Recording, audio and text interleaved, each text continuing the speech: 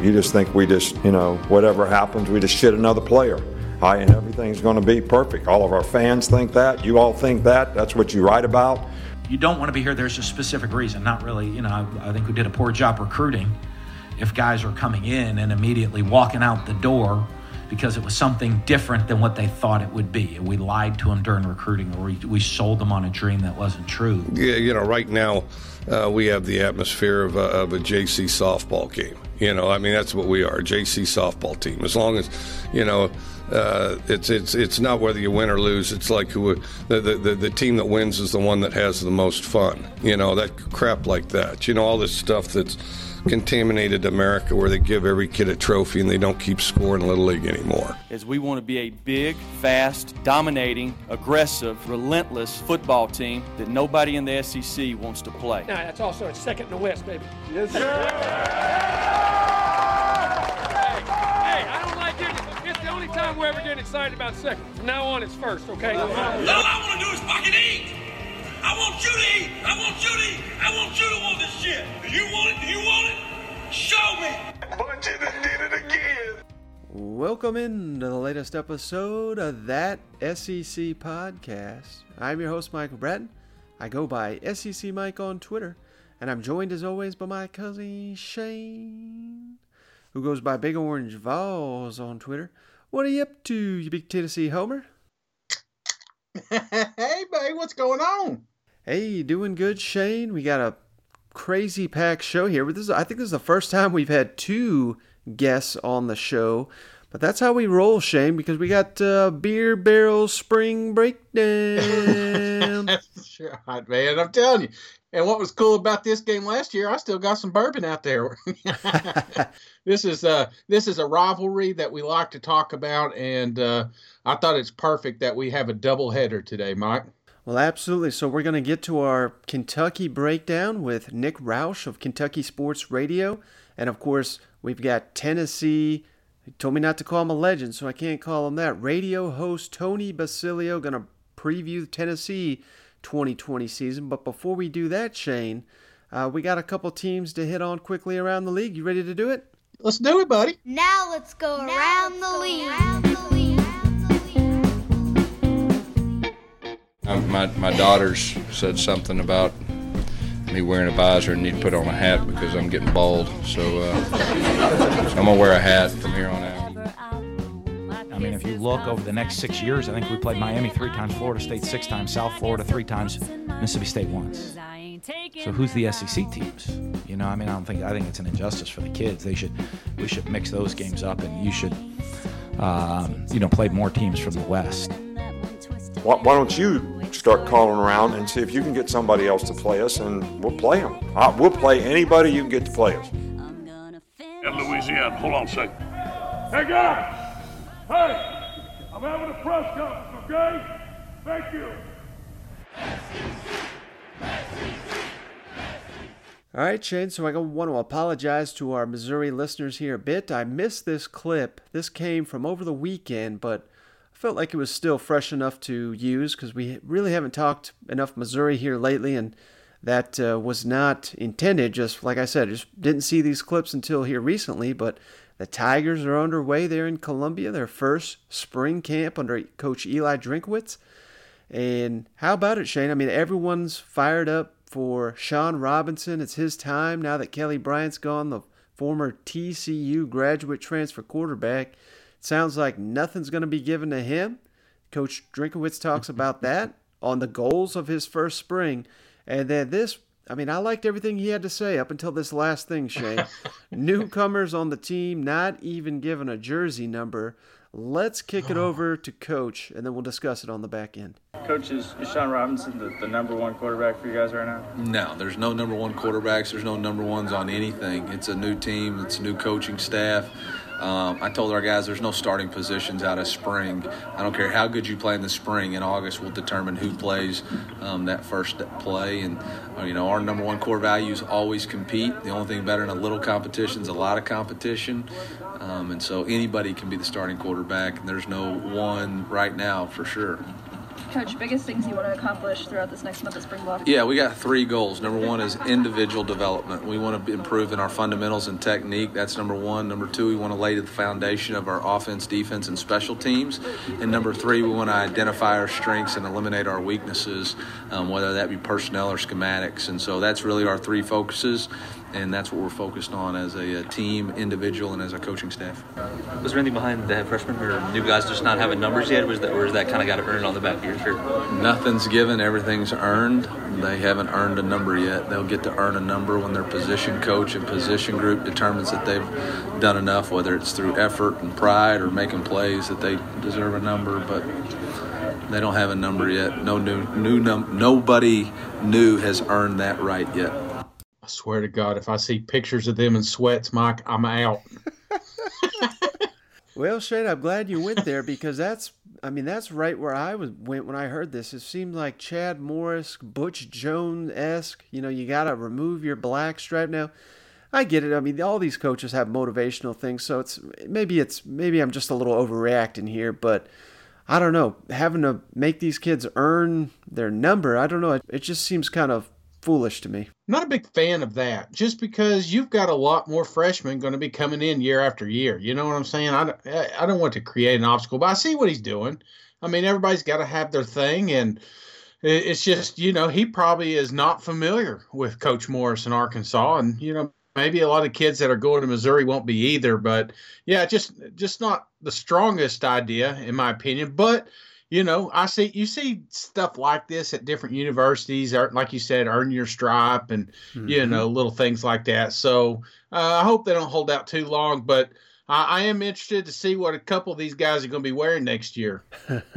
Yeah. And, we credited Dan Mullen for taking a similar approach last episode. So we got to credit Coach Drinkowitz here for doing the same. Nothing being given. Everything's got to be earned. I particularly like that, given the fact that obviously it's a new system on offense. And I do like this, Mike. I'll be honest with you, especially when it's a new coach, this mentality like, okay, man, we got some familiar faces we're going to see next year, but they may not be in the same role. So I think he needs to have that this spring, more like an audition, Like, what do you want to play? How much do you want to play? Show it, Yeah, because there's going to be a lot of players on this roster that he did not recruit himself to Columbia. You want to give all those guys a fresh slate, and maybe they were, underutilized by the Barry Odom program. And now those guys, if they stick around, they're going to be given that opportunity to play, and it could just work out better for everybody. You know what? Mm-hmm. All right, Shane. So, and one last thing on Coach here. For anyone that missed it, if you want to head over to, we'll tweet it out also on the That SEC podcast Twitter. But Missouri football tweeted out, mic'd up version of Coach Drinkowitz at practice, and dude seemed like a complete 180 from Barry Odom on the practice field. He was very high energy, getting in guys' face, and I'm not a big believer in thinking that's going to work year in and year out. But when you come in year one, they're trying to get to know you, you're trying to get to know them. I think this could be a really good method to get these guys fired up and jacked up for first spring camp here in Columbia under Coach Drinkowitz. That's it, man. I mean, Coach D, he's auditioning too, man. He's got to earn that locker room. So I like it, man. I like that fiery passion and him coming in. So that looks good. It's a good look for Missouri.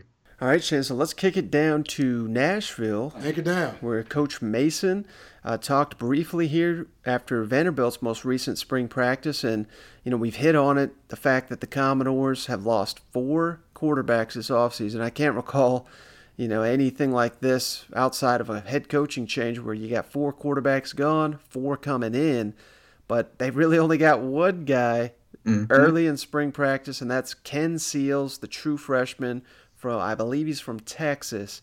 He's the one getting the vast majority of the snaps because junior college signee Jeremiah Musa is a little bit banged up, and the other 2 quarterbacks they signed have not yet gotten to practice. But at least if you only got one quarterback, obviously that's an issue, but judging by what Coach Mason had to say here, it looks like Ken Seals is at least pressing. That's kind of what you want, man. You want somebody to emerge here in the spring so you can feel a little bit better about the quarterback. If there's no separation between four quarterbacks, how many times have we seen this in the past? It usually ends up a mess when fall comes around, you know? Mm-hmm.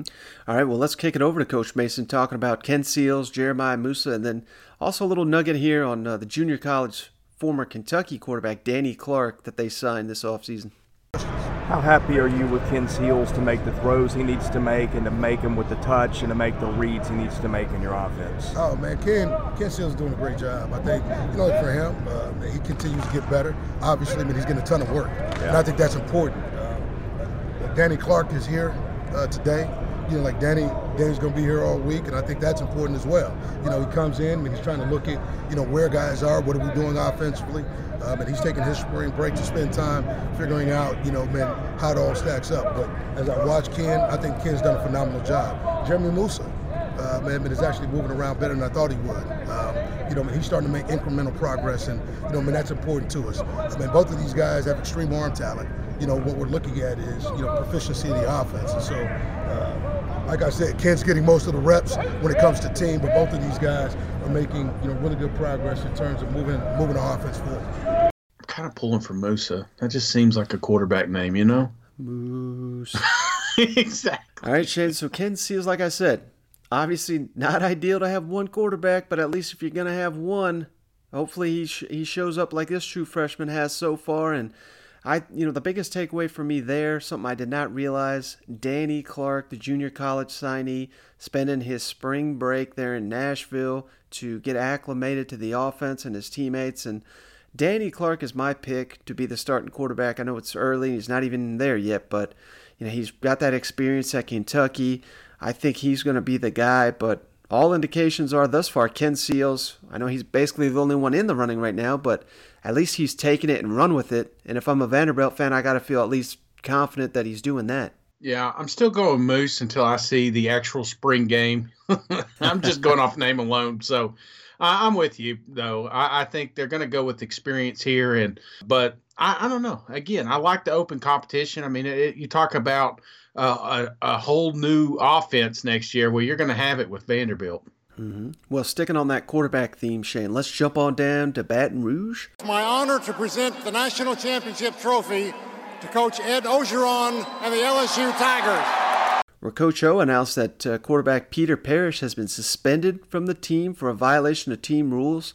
And this was a 2019 signee of LSU, and Coach O says he's not even been with the team here lately, so I don't know, it's not looking good that he's going to be on the team next year. And you know what that means, Shane? The tank is second string, baby. TJ Finley, the true freshman, according to Coach O, bumped up to second team reps. And, of course, they're putting their faith right now in Miles Brennan. But when you think that Max Johnson, TJ Finley, two freshmen, are basically the backup at this point, I mean, my goodness, Shane, they're walking a tightrope right now in Baton Rouge with this quarterback depth chart. Yeah, but this is kind of what you want. I mean, in a perfect world, you want, some seniority there at quarterback, somebody you can bank on while these young kids, can learn and grow. You don't want to throw them in the fire, but I don't know, man. You know how I am with hot videos, Mike. I saw TJ out there, and I'm ready to give him the number 7 and let him go, Well, speaking of Coach O, let's kick it over to him, Shane, talking about Miles Brennan. Apparently he's looking good so far in spring. This is what you want to hear if you're a Tiger fan. Coach O also talked about the new coaches on staff and how well they're adjusting to the program and how, his veteran team is really adjusting to these coaches. That's what you want to hear. And last comment on this clip, the freshman B.J. Ojulari, Coach O says this kid's got all-American potential in his future. Georgia, let's kick it over to Coach O. I guess just the quarterback snaps without Peter. He's getting more. Yeah, Miles is getting all first team snaps, and then TJ and Max are sharing the second team reps. They share all the second team reps. Miles gets all the first. What was he better today, Miles? What's gotten better in the test? I think that today there was more completions. I think Saturday was First day, it was more drops than it was on the receivers. I think his ball was on the money. I think he adjusted his long ball today. I bet you he was at least 12 or 14 today, and really impressive. Really impressive the way he's running the offense, the way he's changing the protections. He's vocal. Looks pretty good. Yeah, the first day was a little shaky, the freshmen. They're trying. They've been excellent. They're two hard workers. Great young man. I tell you today, they threw the long ball very well. Max had some good throws. TJ had some good throws. I think they both made some improvement today. They're very hard workers. They're going to have to continue to improve throughout the spring. I think they will. How's the team kind of merged in with your new coaching staff and a couple of new guys? Excellent. Yeah. I'm so impressed with these guys. They're professionals. I mean, these guys been around the block. They don't blink. I mean, these guys work well together. Sunday morning. Our offensive staff met at 9 o'clock till 12 o'clock. Our defense was in here all day. Guys are tireless workers. They're totally into it. They want to carry the LSU standard performance, and they're proud to be here. So I'm proud to have them. I think all of them have done well. The team feels like they're merging in well with them as well. I mean, you obviously work with the coach. With the players? Yeah, the players love them. I mean, the players, Scott Linehan is an old pro. He's very knowledgeable. The guys like him because of the guys he's coached. So he's brought in some film of Megatron and that stuff. And those guys are going to watch that. And obviously, Bo's demeanor, his temper, he's a lot like I am. He's going to get after him, but he's going to love them. And I think more or less, I sit in the defensive meeting, I see him capturing his group more and more. You mentioned B.J. Ojulari, guys who thinks can be an All-American at some point. What stuck out? He's just so athletic. They're really just so athletic. Today in pass rush, he had 2 wins against the first team. He came up and under. He's very strong. He's very mature. A great student, making straight A's. Hard worker. He just has all the makings of being a great end. I can just see he's perfect for the 4-3. All right, Shane. So and I couldn't tell if it was Coach O or Cousin Shane here talking about Miles Brennan the way he was pumped. I mean, Coach O thinks he's got himself another Heisman winner here, it sounds like. Absolutely. And that's what Coach O did, going into media days last year. He really buys into his team, and I think that's why his players do so well. It's because they got a coach that really believes in them. So this is what I wanted to hear. I mean, I've been tooting LSU's horn for a long time that I don't think they're going to have near the drop off people are expecting. I still think that they're a contender for a national champ, man. Mm-hmm. Last thing on Coach O before we get to Kentucky, Shay. This was just hilarious. So it was ESPN Baton Rouge show Off the Bench. They broke the news that former LSU defensive lineman Benny Logan landed a coaching position as an analyst on LSU's staff. Coach O was asked about it, and man, this is just classic Orgeron, his response here. There's been reports of analyst additions for you guys. How about that? Sorry. So Benny Logan, I think. Yes, major hire for the LSU Tigers. One of the all-time greats coming back. Benny. I lean on Benny on technique. I mean, he knows it well. He knows all Pete's stuff. And man, we're in the meetings, me and him talking about it. It's like having a full-time coach with us. And he can be a good mentor to these young men. And that's what he came back for. I talked to him. I said, you know what? Because he's such a great character, young guy, worn number 18. He has so much to give, and he just wants to give back. Hey, how about that there, buddy? I mean, he's just fired up just to be asked about Benny Logan there, isn't he? Jeez, Louis, he's more pumped up about Benny up there than he is about his defensive coordinator. I love it, man. But that, again, this just goes to show, Coach, he's all about the players, man. He's all about them, giving them opportunities, and he wants everybody to succeed while they're down there, So I love that, man. Create that family atmosphere. Absolutely, and of course, Coach O is a former defensive line coach. I mean, he coaches the defensive line there with LSU, so when he hires a young defensive line coach to join his program, that guy's got potentially a huge future in college coaching, in my opinion. Dude, Coach, I'll tell you what, man. Coach is pretty pumped up about this 4-3. Have you noticed that? Yeah, and that kind of goes back a little bit to, if you missed it on our last podcast, we had Jacques Doucet of WAFB on the show breaking down the Tigers, but he kind of hinted at that, and I forgot to mention it at the time, but there was Dave Aranda tried to get the UNLV head coaching job. I think he was involved in the Hawaii head coaching job. And there was a credible report that he was prepared to take the USC defensive coordinator position, leave LSU for USC. So, I mean, I'm not trying to say anything bad about Dave Aranda because obviously LSU's defense, was very strong in the college football playoff, helped them win it all. But, that's not been a strength of that team, particularly at the beginning of the season. And it just seemed like, I don't want to say wore out his welcome, but maybe it was just time for Dave Aranda to go, and I think Coach O was probably a little frustrated with how the defense played for the most part last season. Right. I mean, you've heard that a couple of times here this offseason. Coach O, he didn't come out and bash, Dave or anything like that, but he just, it's kind of that vibe at times he wished they could have done something different, and it just felt to me like there was something going on behind the scenes there, and probably didn't get exposed because, hell, they went undefeated and won a national championship. But if that defense would have cost them a game at some point along the way, I guarantee there would have been a lot more. I mean, this may have been a fire, he could have been out regardless. All right, Shane, so we've held off long enough. Let's kick it down to Lexington. We got quite a bit of Kentucky news here. We've held off on this one just to line up a guess, and of course, we're going to get to our interview here with Nick Roush of Kentucky Sports Radio in just a moment. But really interesting news here at Kentucky because wide receiver coach Michael Smith resigned in the middle of spring football. You don't see that very often, but it's because Kentucky had already landed their next coach. It was really weird. They've landed Oregon receiver coach Javon Bonat. I hope I'm saying that right. Probably not, but I didn't know much about this guy, Shane, but 2005 Biletnikoff Award semifinalist, which goes to the nation's top receiver.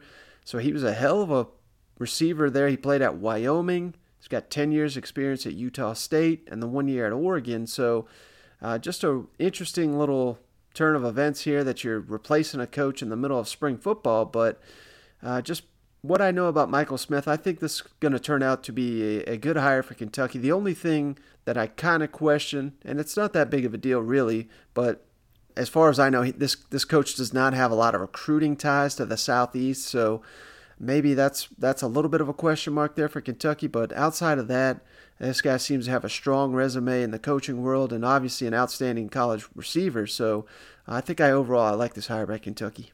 Yeah. I don't know. I'm like you. I don't know much about this. I just found out about it today, but we're gonna find out. I mean, he's got some talent to work with, so hopefully he doesn't mess that up. Just keep moving forward. That's the big thing with Kentucky. It seems like they constantly stair step, and of course they took a little bit of a step back last year, but that was more to do with injuries than anything, I think. But I still think that they're on a good path, a good trajectory, and just keep things moving. Keep them moving forward, and Kentucky will be all right. All right, Shane, so let's kick it over to Mark Stoops, who met with the media here recently talking about Kentucky's depth at quarterback this spring and how just different this is from the fall on this year, once again being different for the defense. They're much deeper and experienced across the board. And it was so strange to go from 2018, Kentucky had, one of the best defenses in the nation, and then last year, with after losing so many guys and a completely rebuilt secondary, that there was a really big drop off there. I thought, particularly, you saw that kind of in the bowl game there, but they pieced it together pretty well. And then on Kelvin Joseph, once again, this is a guy I keep hitting on, former LSU Tiger, who's a true freshman. Played for the Tigers. Now he's going to start for Kentucky, likely at corner. Mark Stoops talks about Kelvin Joseph as well. How's Joey kind of adapted to this so far, just first week out there? I'm really pleased. It's nice, going through last year being so thin at quarterback, and this year through 3 practices. That's part of the benefit of going with 2-spot is getting those guys quality reps, and we have a lot of good, talented guys at the QB position, so it's good to get them some work. And they've all shown some flashes and done some really good things. Really pleased with Joey and really pleased with Bo. Thursday, Brad said, specifically on the defensive side, that compared to this very point last year after 2 practices, the team is just completely different than what it was from a year ago. Would you assess that with the overall team as well? I agree with that. I mean, again, it's been well documented last year with the inexperience on the defensive side of the ball. We just had so many newcomers and guys that were unproven. And now it's nice to come back and have a lot of snaps under our belt last year and some guys that really did some good things, and we've added some depth and some quality players. So I think, top to bottom, it's much better. Certainly I feel good with the depth and the physical part of our defense. And we're adding some depth to the secondary, which is nice. He said something along the lines of it. He doesn't think anybody else in the country can play all those as well as him. Is there a certain amount of that swagger that you like in a DB that have that kind of confidence? Definitely. And that's yet to be seen for me as far as it being able to do all those positions and do them all accurately. Ability-wise, I agree with that. I think he's versatile in his physical abilities. And I think he is very versatile. And I love defensive backs like that can play nickel, dime, safety, or corner. And I think he's definitely unique that way. But as far as running our scheme and executing everything to this point, he's not ready to do that. So I think physically he can, but mentally not ready. So we'll see how that goes. All right, Shane. So I think the key takeaway here for me, outside of these comments here for Kelvin Joseph, is just the fact that Stoops just seems so damn happy with his depth at quarterback, and why wouldn't he be, and across his defense. And we'll get to these comments from Nick Roush here in a minute, but based on the buzz out of Lexington, it just seems like everyone is circling this defense as potentially a unit that could be one of the most improved in the SEC next year. That's the vibe I'm picking up on, Mike, and this is what you want. You want a lockdown cornerback, and you think about the NFL, and I know we're putting the cart way in front of the horse here, but you think about the all-time greats on the next level, you got to have a cocky cornerback. You know what I'm saying? Yeah. When you think of Revis Island and Jalen Ramsey and players like that, that are just – they're just tough to go against, and that's what you want. You got to have a player that knows he's the best guy in the room, because he's going to take those chances, and people are going to be afraid to throw his side. So I like that too. I like how Mark real quick put him, like, hey, whoa, he's definitely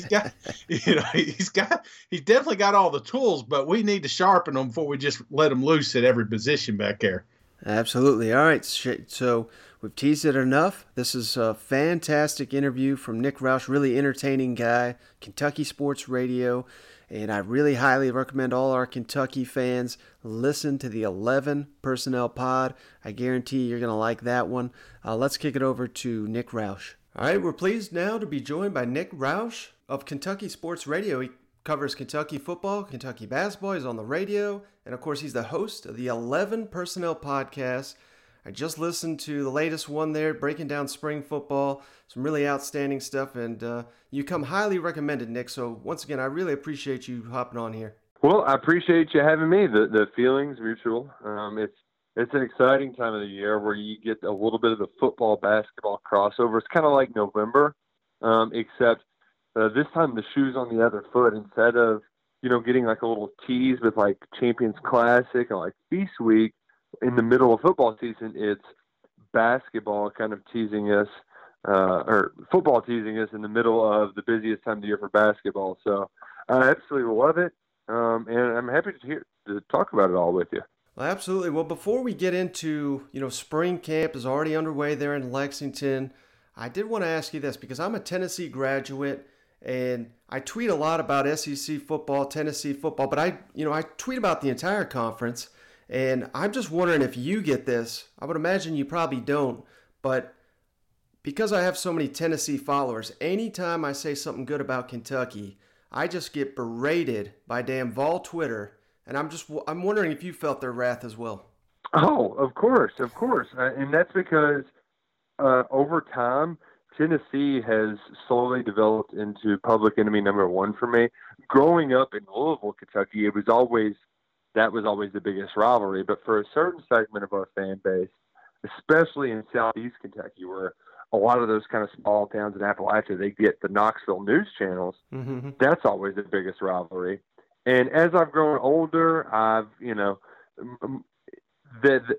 I know my common enemy in Louisville better. My wife is a Louisville grad and a Louisville fan. So I've softened some of the cards and in turn have hardened my heart towards the Vols.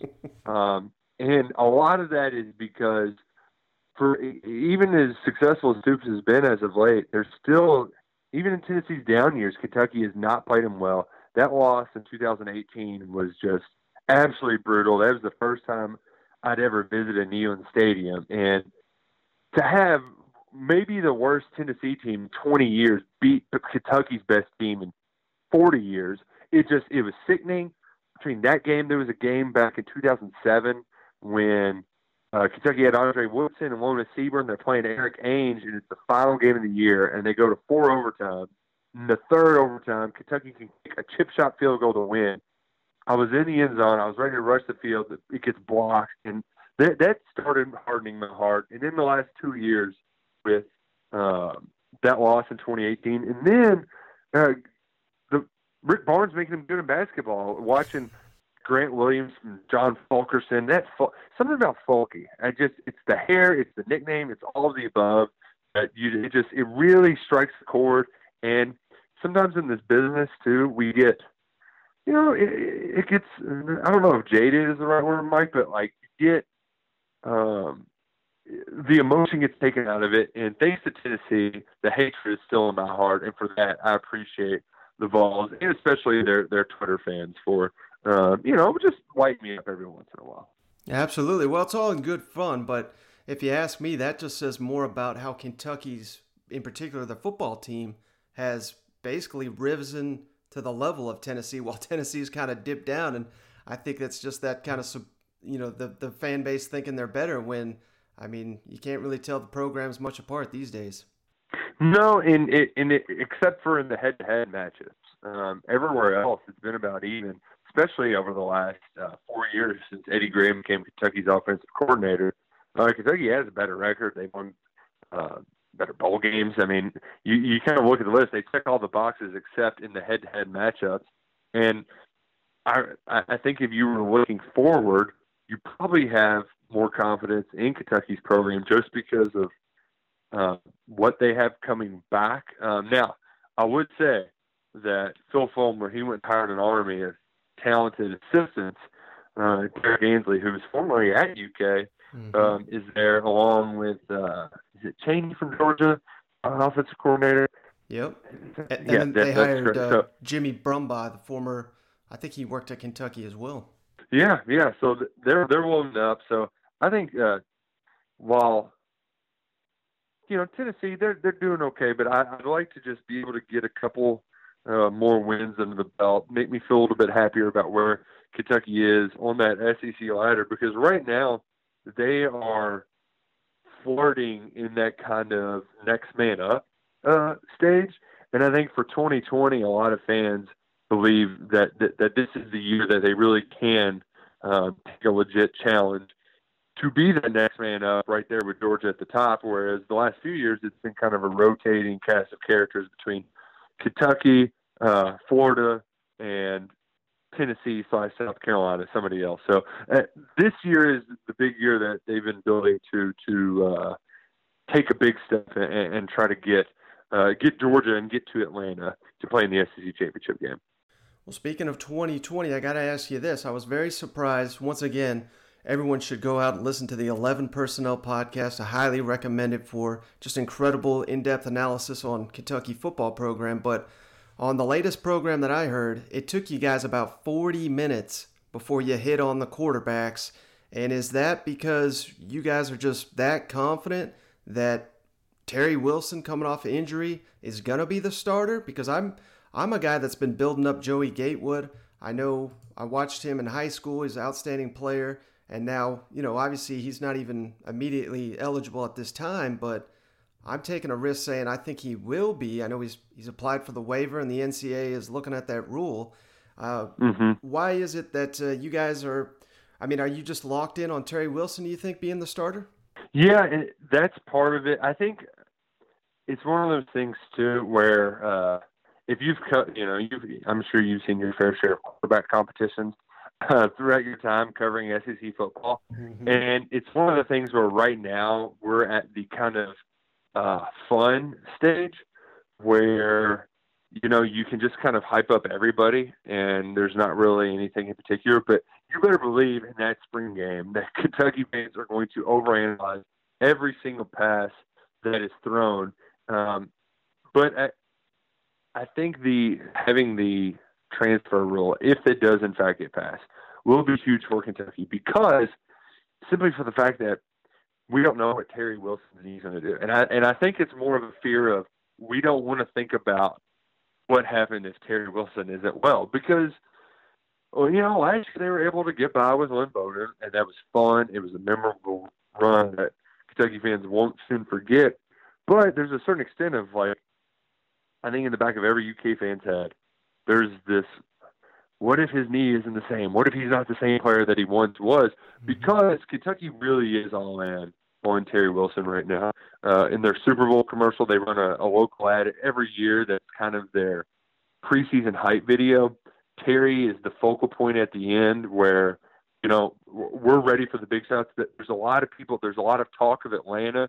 They're really pumping up expectations, and a lot of it runs through Terry Wilson because they really liked what he was doing before he got hurt last year. So I think there is a lot of confidence in Terry, with the caveat that you don't know how he's going to come back from that knee injury. And as of right now, he's not 100% in spring practice.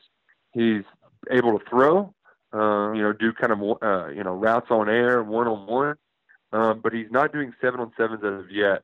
Kentucky's actually taking a break for spring break next week, and there's some optimism that he'll be able to maybe do some 7-on-7 to kind of finish out the spring before getting back into team drills this fall. So I think the general optimism, right now we don't want to think about the what if Joey Gatewood isn't eligible, what if Terry's knee isn't there, because on the other hand, if Terry's back and he's good to go, and you have Joey Gatewood there that you can use as a weapon, and some Wildcat packages and stuff like that, the sky is really the limit for this UK offense.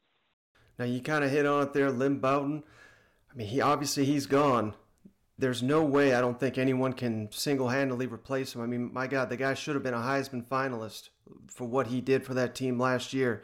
So how does Kentucky go about replacing arguably the best player in, well, I don't know if you could even say the best player in recent history because they've had so many good ones, but just an all-timer in Lynn Bowden?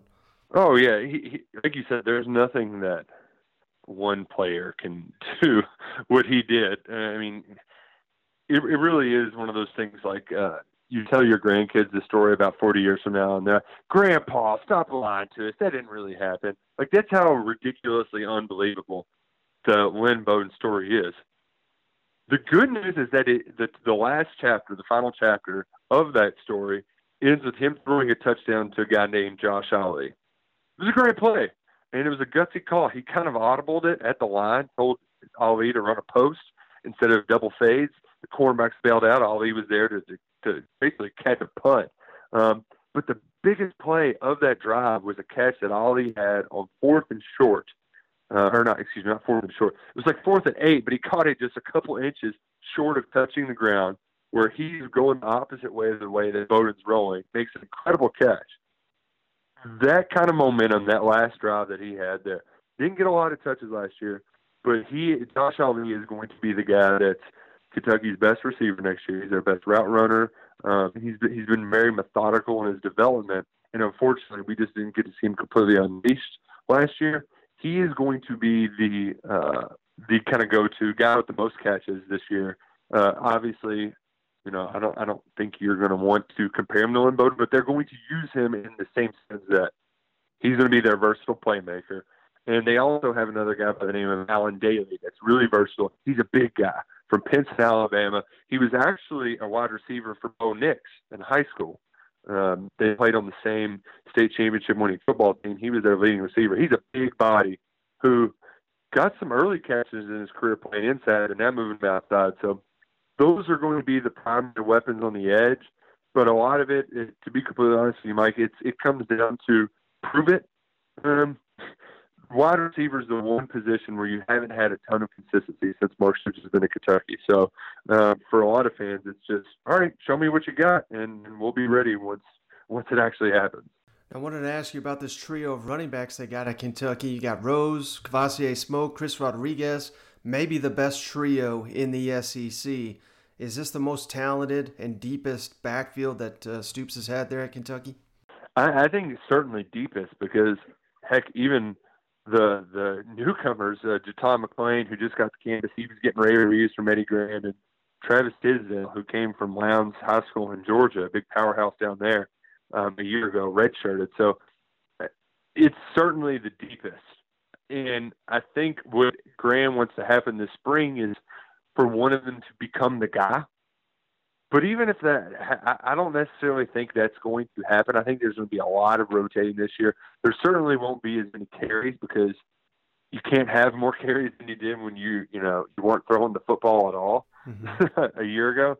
But the biggest thing they need to find out in this group is a short yardage guy. I think that's going to be Chris Rodriguez. He showed a lot of wiggle there at the end of the year with some explosive plays. But that was where that was where they really struggled last year, was in third and ones.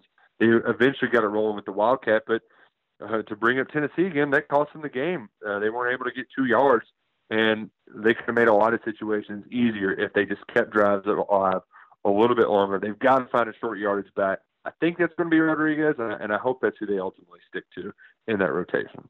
One guy LSU fans know all about, Kelvin Joseph, coming on the scene now at Kentucky. I don't think I can recall a time where a head coach opening spring press conference says, yeah, this guy, he's our day one starter. I mean, I guess he's just been that impressive in the year off he had. How much does he elevate that Kentucky secondary? Yeah, he is incredibly physical, and I think that's the first takeaway that everybody said about him. Along with that, he's incredibly confident.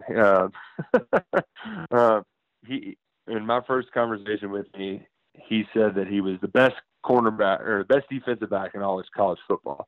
Now, Stoops was, he happily pumped those brakes.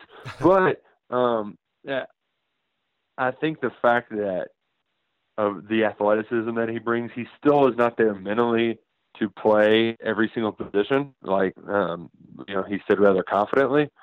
But that defensive, I think the reason why fans are so bullish on this team, Kentucky had the 4th-ranked pass defense in the country. They bring everybody back, and except for Jordan Griffin, who is, he's a stalemate. He did some great things throughout his career, really steadied the ship, but he would have lost a lot of snaps to Devontae Robinson, who he was a guy that Notre Dame really tried to steal from Kentucky late in their recruiting process. A local kid, a track star, incredible athlete who is he was waiting his turn, and last year was going to be his year. He tore his quad right before the season. He's going to be back along with Joseph, so you're getting the 4th-ranked pass defense in the country back with all of those guys, and then you're adding even better athletes to the mix. If they can find the right combination and get these guys gelling, Kentucky, you look at a defense, you don't see holes in it. It's going to be really hard to score on that team this fall. Well, let me ask you about this guy. This is someone that I've been waiting to make his impact up there, and we've just not yet seen it.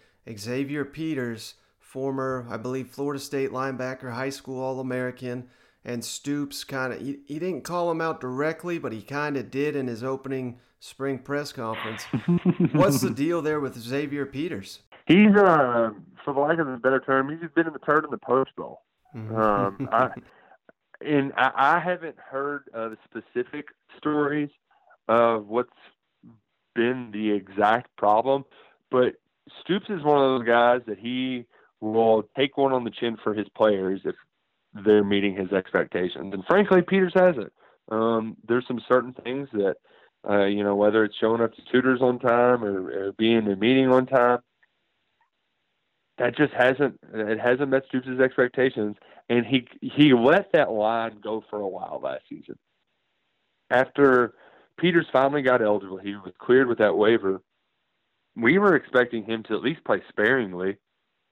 And a week goes by, and another week, and it's like, all right, what's the deal with Xavier Peters? And finally Stoops was just like, well, if you're not doing what we're asking of you, then you're not going to play. And that's when you know that things are bad. So I think this is Stoops' – he threw that out there one more time, and I think it was his message to Xavier Peters, hey, get with it or get lost. We've got some really talented guys. They've got an edge from Louisville by the name of J.J. Weaver, who if they needed him last year, he would have played more than his 4 redshirt games. He's really talented. There's some guys there that they have confidence in. So Stoops' message to Peters is, listen, we'd love to have you if you're willing to go there. But we've got a ton of guys right now, and we're confident in their abilities. So get with it, buddy, or get lost. Now, Kentucky under Mark Stoops has a strong reputation as a developmental program, and I know some people take that as disrespect, but I take it more as a compliment because he's taken these 3-star guys, and then by the end of their career, they're all SEC, all-American NFL players. Is there a player or two that comes to your mind that maybe the casual SEC fan doesn't know now, but by the end of the season, they're going to know all about on Kentucky's roster? There's one guy, and I hope that the production on the box score will replicate what his impact is on the field. The only problem is that the innate nature of the position limits that, and that's Kentucky's nose guard, Quentin Bohanna. Bohanna is 395 pounds, and he does not move like a 395-pounder. And I think there was a thought going into last year that he could potentially leave following his junior season and go to the NFL draft, but the production really wasn't there, and he's kind of had some health issues here and there where you weigh 300 pounds or whatever it is, and I'm sure I was exaggerating some of 395 pounds, but when you're a big guy and you sprain your ankle, it's going to take longer for that ankle to heal, and he was dealing with kind of nagging stuff like that. Logan Stenberg said at the NFL Combine, without even hesitation, he's the best guy people aren't talking about. I agree with that, and I also think Chris Oates this year is going to have a monstrous year. He's one that I would not be surprised if he's an early entrant into the NFL draft because he's a 6'5" middle linebacker. That's typically not the build. He's got really long arms. He's been playing since he was a true freshman, and really, Mike linebacker's got a reputation for being run stuffers. He could do that, but it's really impressive to see him cover ground in open space, and that's part of why Kentucky's pass defense is so successful is because him and DeAndre Square are very good in the open field. All right, so I know Kentucky just signed a historic class, some of the best, I think is the best defensive line class in the nation. Are you expecting any of these kids to come in and play immediately? I know that's not really Mark Stoops what he tends to do, but hell, these kids may be too good to keep off the field. Is there one or two that you really expect to see on the field next season? I'll give you 3, and they're all in the trenches. So it's not – actually, I'll give you 4. And 2 of those are on the defensive line. That's Justin Rogers, Kentucky's first 5-star recruit since the internet was around. So he is the highest-ranked recruit of the Rivals era at the University of Kentucky. I'm not sure where they'll slot him in on the defensive line, but he's got the talent, the twitch. I just don't know. He didn't arrive early, so you kind of wonder with those guys, how long will it take to kind of develop? The same goes for Josiah Hayes, who, man, John Summerall, new assistant, he's recruiting like a madman in the South. Went down, and Lane Kiffin had a lot of hype, and he snuck that kid out of Mississippi. He's an incredibly talented defensive line, and that's Kentucky lost a couple of guys, Calvin Taylor and TJ Carter. Taylor was, I believe, second in the SEC in sacks last year. They could use some defensive linemen. They could use some bodies, and I think those guys can work their way into the rotation. On the offensive line, I mentioned Stenberg at the Combine. He's the only offensive lineman they're replacing. So what do? They went and got a top 10 offensive guard in R.J. Adams. That's another one. I'm worried he's not on campus yet, but I think he has all of the skills to be able to come in and contribute as a freshman. But the one that people are going to remember his name, he's the guy that is billed as the next Lynn Bowden, and that's Michael Donut Drennan. Yes, he goes by Donut. That's his nickname. He said when he was a little kid, when he ran up and down the field with those big pads on, he looked like a donut flying by. But he is one of those guys who is a 4-star. I'll do whatever you want me to do. I'll play running back. I'll play slot receiver. And even though he was actually a signing in February, didn't get in for the spring, he's a plug and play. He's an incredible athlete that could have gone to school anywhere. And just the fact that they were able to land Drennan was impressive. USC made a hard late push, and he really had offers from wherever he wanted to go. Drennan is a guy that is eventually going to be making headlines in the Southeastern Conference. All right, last question for you, Nick. You already said expectations, the building towards this year, very deep, talented roster, particularly on that defensive side of the ball. I know it's early, but do you have just, I'm not going to hold this against you or anything, but do you have an early maybe prediction for the coming season record-wise for Kentucky? I could not be more confident that Kentucky is going to win at Auburn. It's something about Auburn doing this kind of wildly inconsistent on again, off again, we're good and then we're bad. I think the unfamiliarity helps Kentucky, especially on the defensive side, when they're used to playing an offense like what Malzahn has. The games that worry me the most it's really that stupid Tennessee game. I don't know why they've been able to beat them regularly, and it's making sure that stadium's filled when Georgia is there. So I've got myself so worked up that Kentucky's going to be playing in Mercedes-Benz Stadium that I'm going to talk myself into it this early because I can.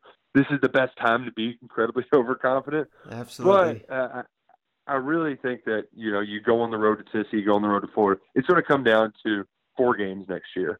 And you got to win 2. And if you want to go to Atlanta, you've got to win at least 3 of those and have some other have some balls bounce your way. But I will say that Georgia game, I know they played it in the rain last year and an absolute monsoon in Athens. But it's one of those things where when you used to watch Kentucky versus Georgia, they just didn't have the guys. Well, I think Kentucky's starting to get those guys, especially inside. And you lose DeAndre Swift. Mark Stoops was ready for that guy to go to the NFL draft. Georgia doesn't have one of those guys. They don't have Jake Brown. Jamie Newman, he's going to be fine. But I think if you can steal a win out of the swamp early in the season, we're going to be talking about going to Atlanta until somebody stops us. All right, so he's Nick Roush. You can follow him at RoushKSR on Twitter. He works for Kentucky Sports Radio and the host of the 11 Personnel podcast. Really some outstanding stuff, Nick. I really appreciate you hopping on and joining with us. I think the listeners are really going to appreciate this one. Well, I'm happy to be here and gas up the Cats as much as possible. It's what I do best. And, maybe talk trash to Tennessee, too. All right, Shane. So how about that? I mean, he saved the best for the last here. Kentucky reaching Atlanta. That's the prediction here in March. You got to love optimism at this time of year. Thoughts on that interview there with Nick Roush? Oh, can you give me a minute, Mike? I got to go get another beer. I mean, we're talking SEC championship here. Give me a second. I'll be right back. All right. You there, bud? Yes, sir. All right. Where were we? Kentucky SEC championship. All right. Now, I thought that was a fantastic interview. Yeah, just like Kelvin Joseph, you got to have that confidence, man. That's what you like to hear. Something that you and I were talking about this last podcast when they came out.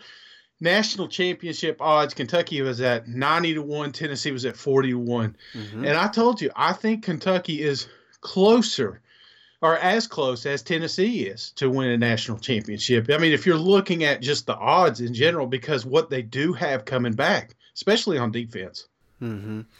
Yeah, I'm thinking a lot about Kentucky here lately, and what they kind of remind me of is, obviously we know how good of a coach Dan Mullen is, all he's done at Florida and what he did at the tail end of his Mississippi State career. But I believe when he left Mississippi State, I think he may have had a losing record in the SEC or just, slightly above 500. It was one or the other, but a lot of people question it.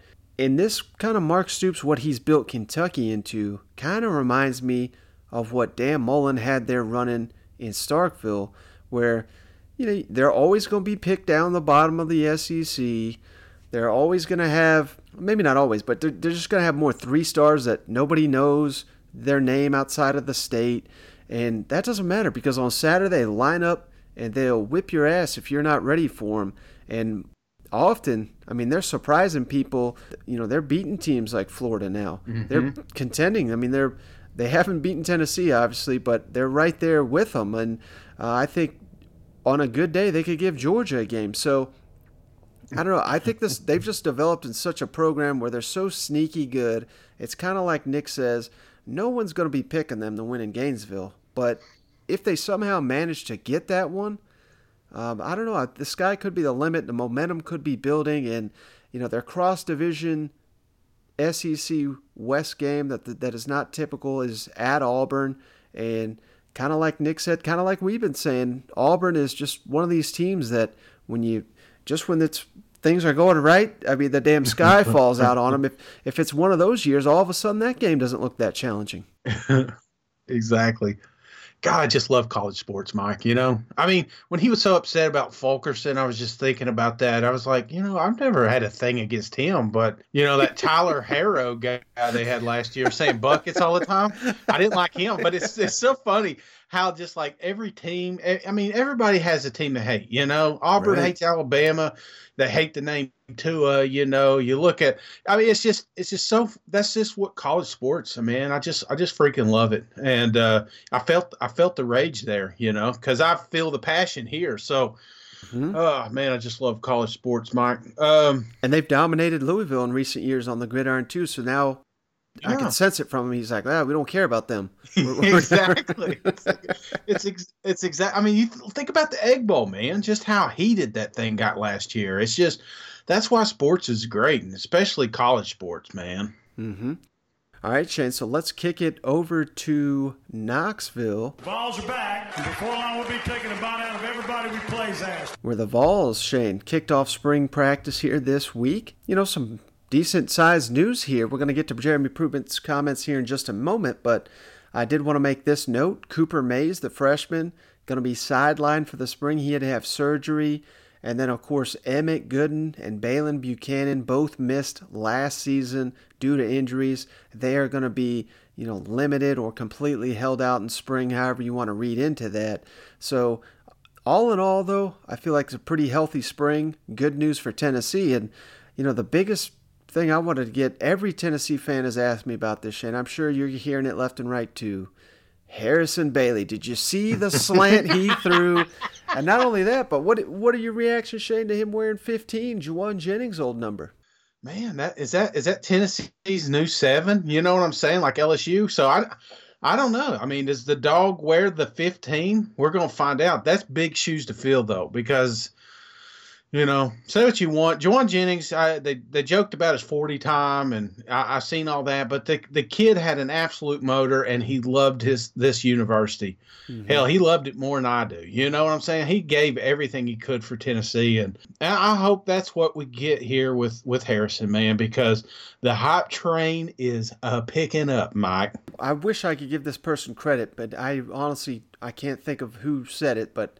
I'm not making this up. I saw it on Twitter. Someone said, "Our old dad and our new dad got the same number." I love it, man.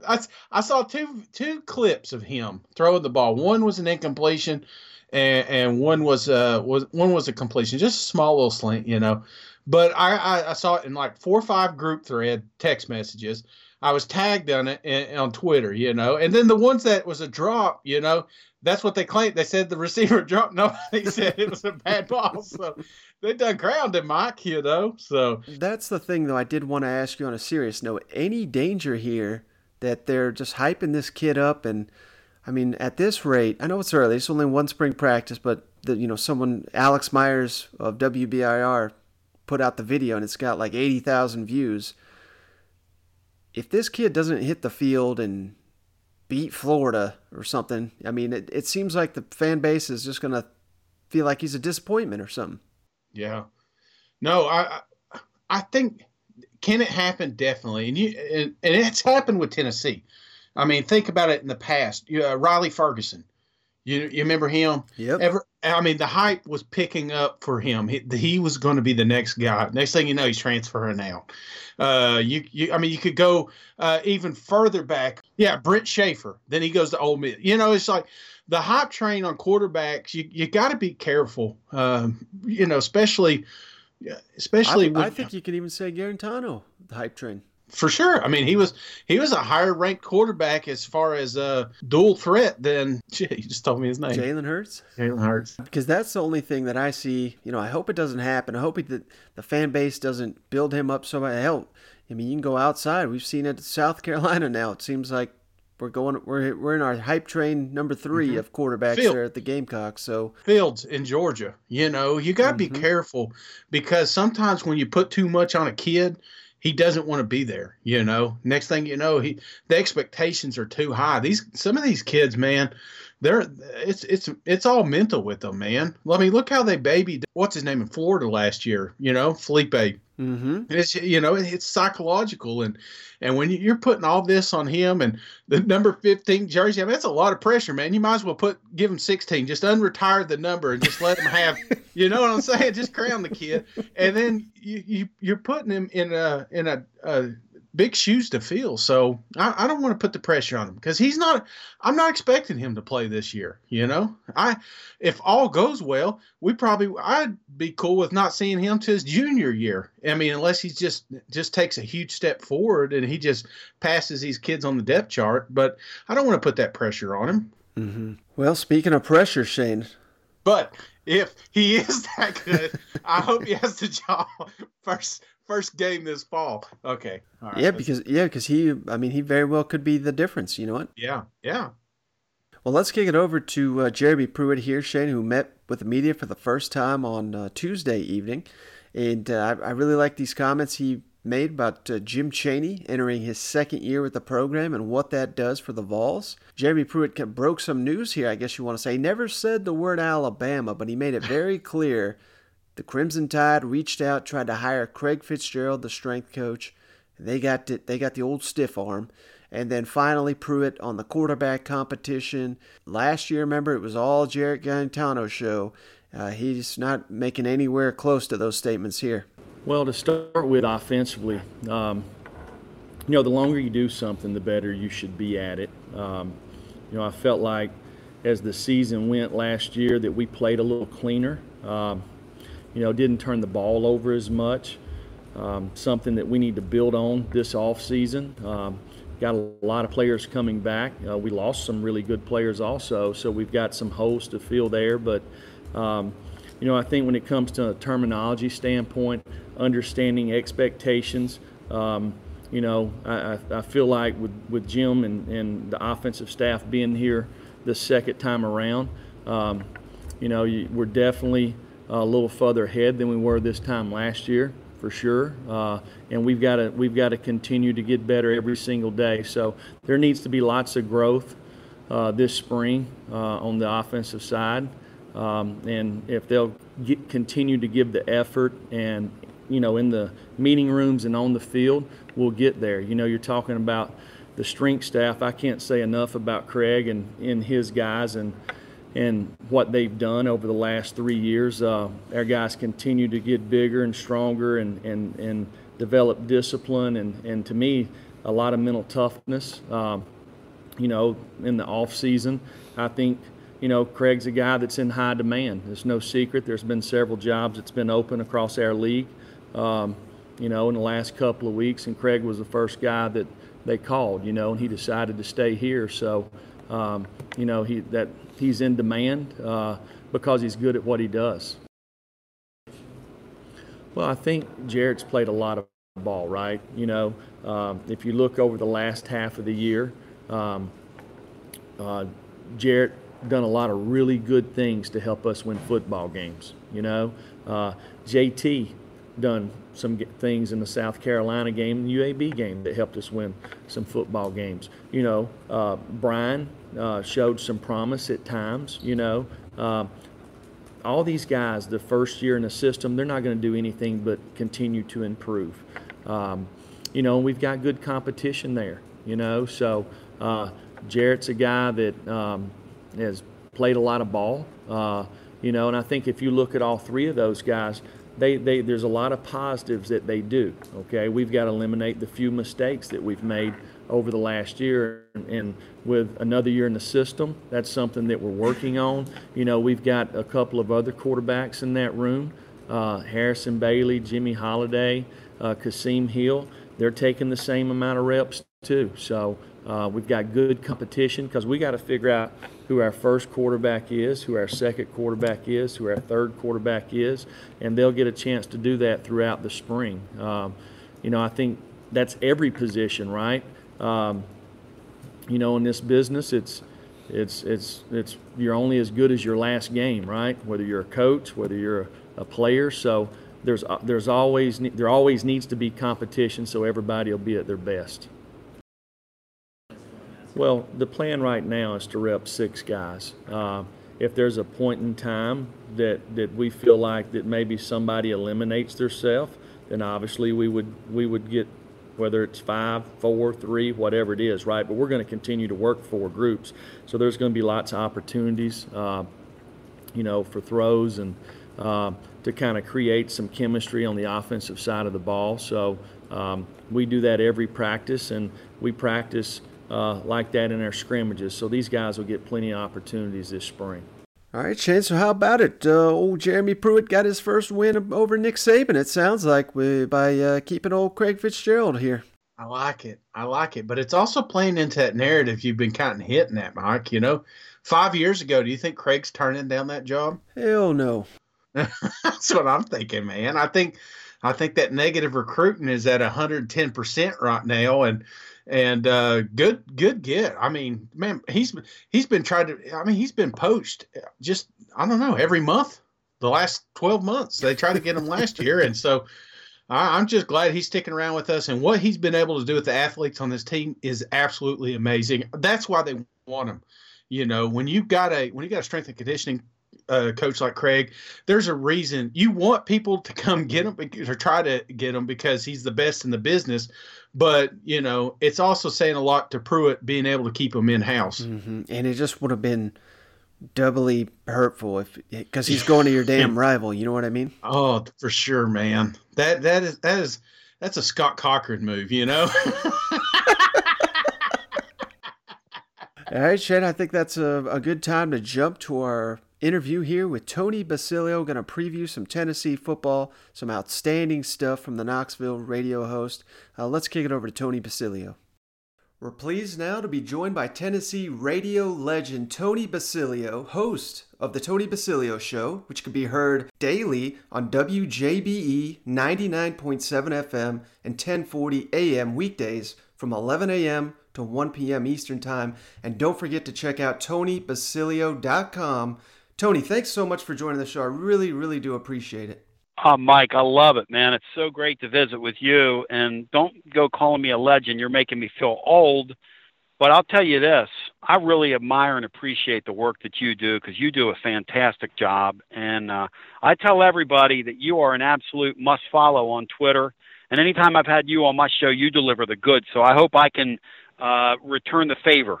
Absolutely. Well, let's just get right into it. And, before we, talk about the 2020 season, I just want to get your thoughts looking back to 2019, Tennessee's great run, finished the season on a 6-0 run, won 7 of the last 8.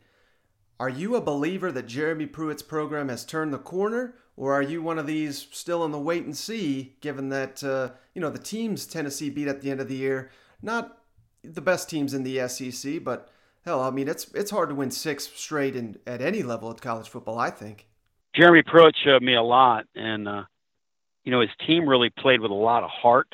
When you're 1-4 and you've lost to Georgia State and BYU and really looked bad doing it, last year Tennessee had an opportunity. They were either going to fold or not when they played Mississippi State. And as it turns out, that was a doorway game. Tennessee's season was never the same, nor was Mississippi State's.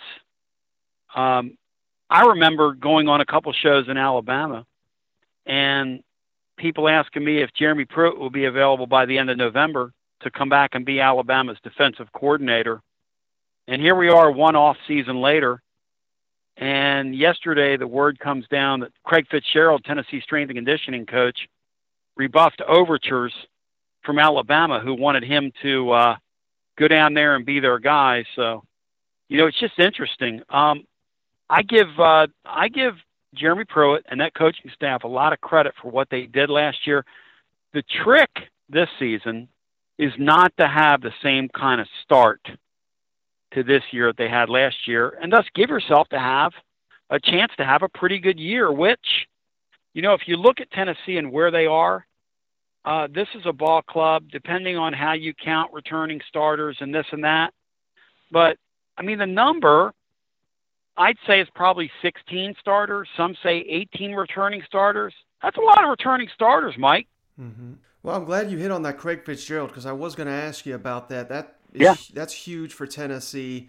And I just wanted to get your thoughts also, because if you look at Nick Saban, I don't know how closely you follow that program, but hell, they hired a guy from Indiana. He's got 3 years experience at the major college football level. He was at high school before that.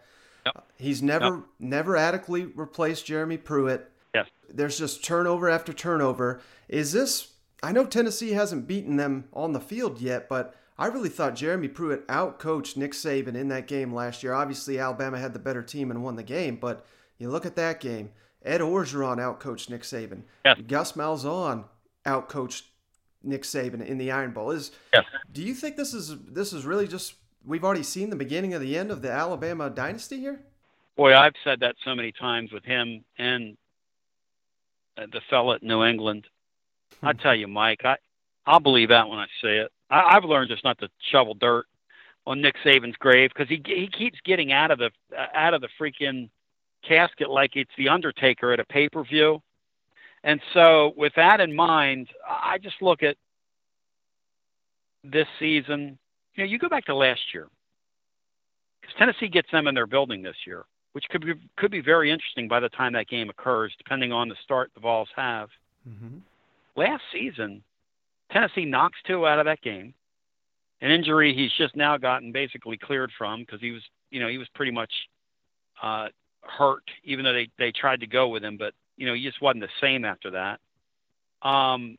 So they injure him, which was the beginning of the end for him last year in college football. And then if Jared Garantano handles that game well down the stretch and doesn't do the Statue of Liberty play when he's supposed to be doing a goal line stand, or rather running a goal line offense, he does a Statue of Liberty. He puts the ball straight up in the air. I have no idea what he was doing on his quarterback sneak, but if Tennessee gets competent quarterback play there, they might have won that game. Mm-hmm.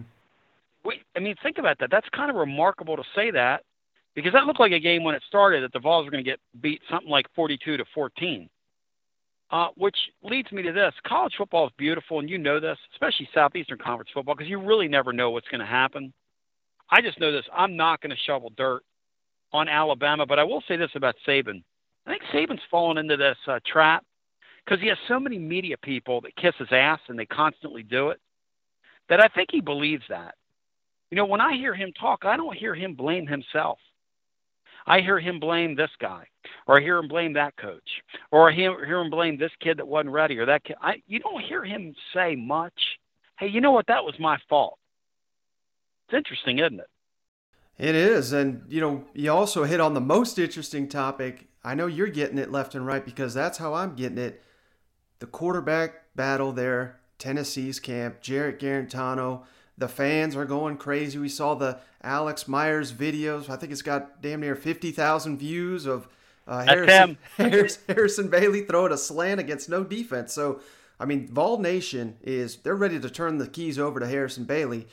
Who do you have starting at quarterback? Just a prediction when the season starts in 2020.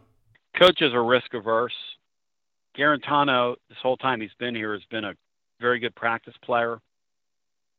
He just gets to games and he can't do it. But he's very good in practice. That will continue. I think that when Tennessee starts the season, he'll be the quarterback for Charlotte. He'll be the quarterback at Oklahoma. He'll be the quarterback probably in the end of the month in the Florida game. The question is, who's the quarterback when October rolls around? Does he keep the job? By that time, is Bailey ready to assume the role? Is it going to be Hill? Are the other two kids going to be here that are vying for the job? Can Jimmy Holiday sneak in and grab some reps? Because he's a really tremendous athlete, I hear from people I respect. They say that his athletic ability jumps off the page.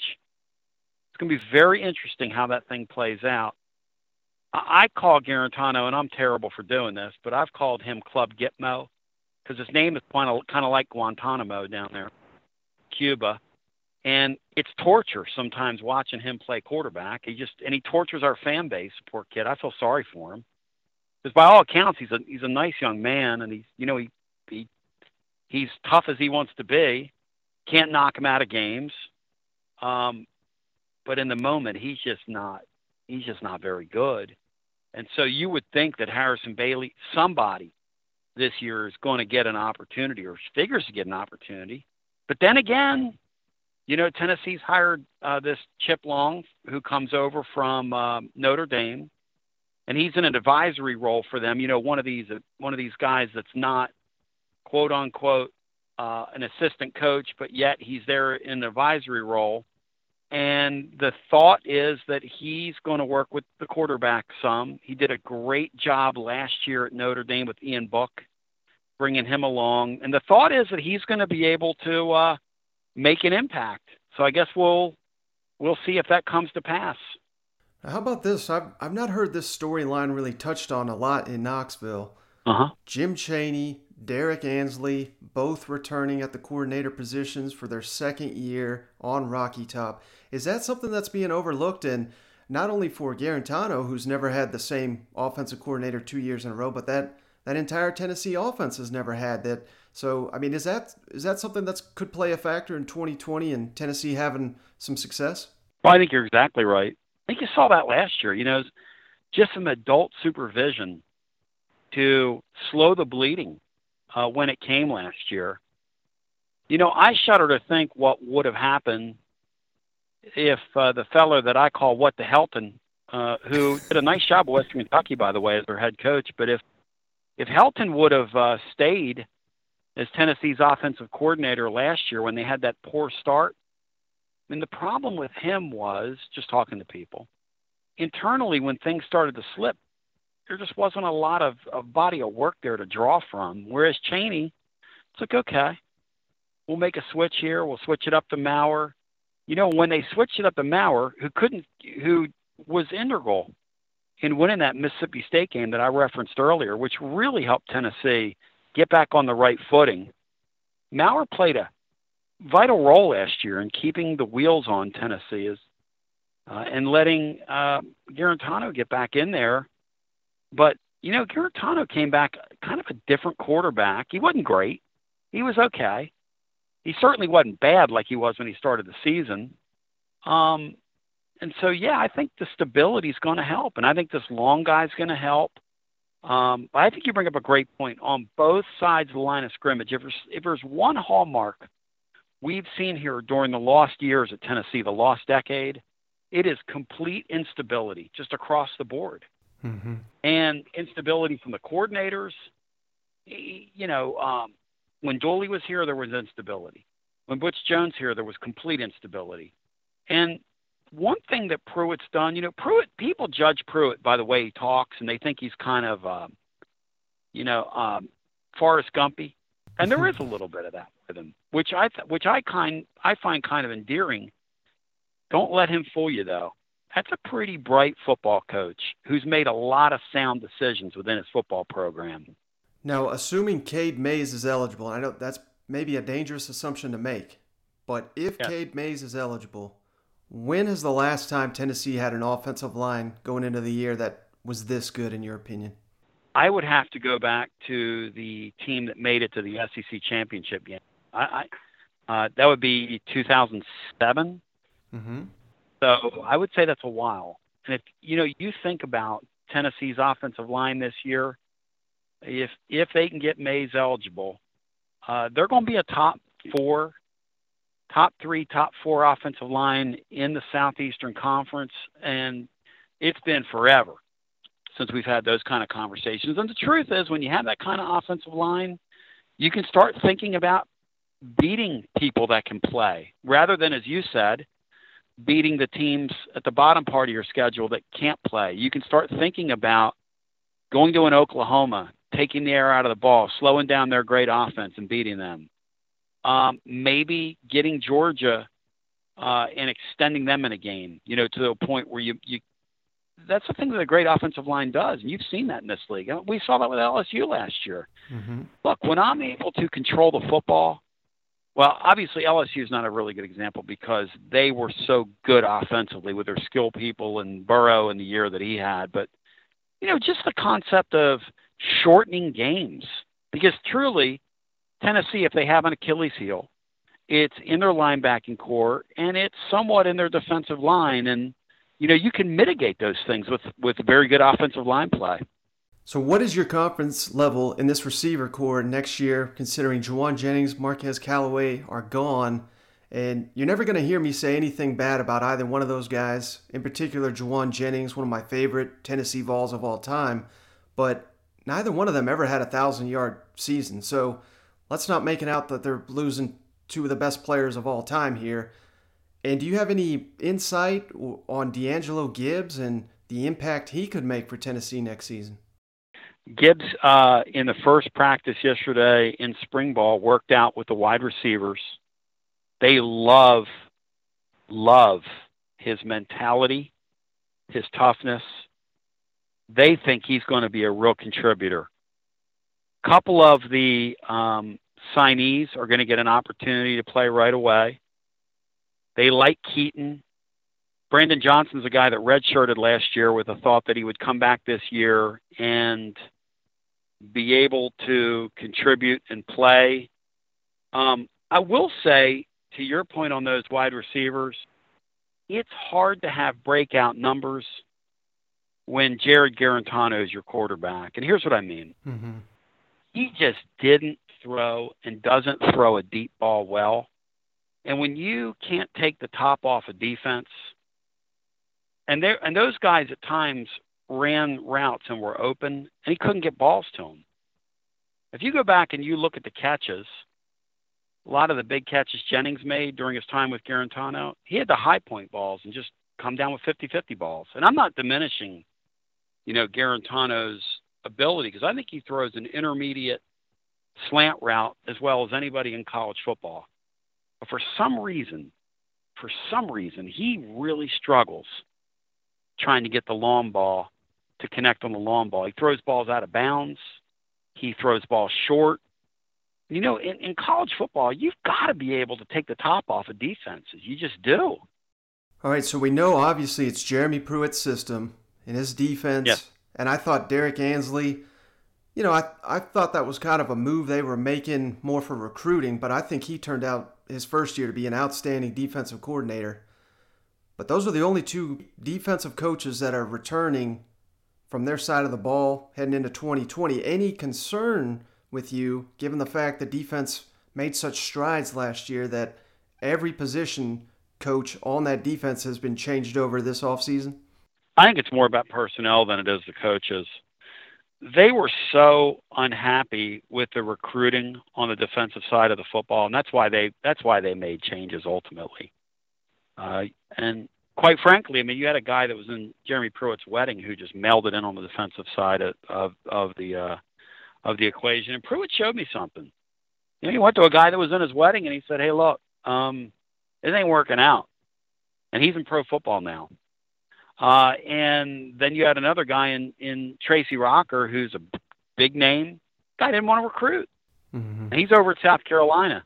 Tracy Rocker's a guy Tennessee will miss because he did a really nice job as a tactician developing his defensive line.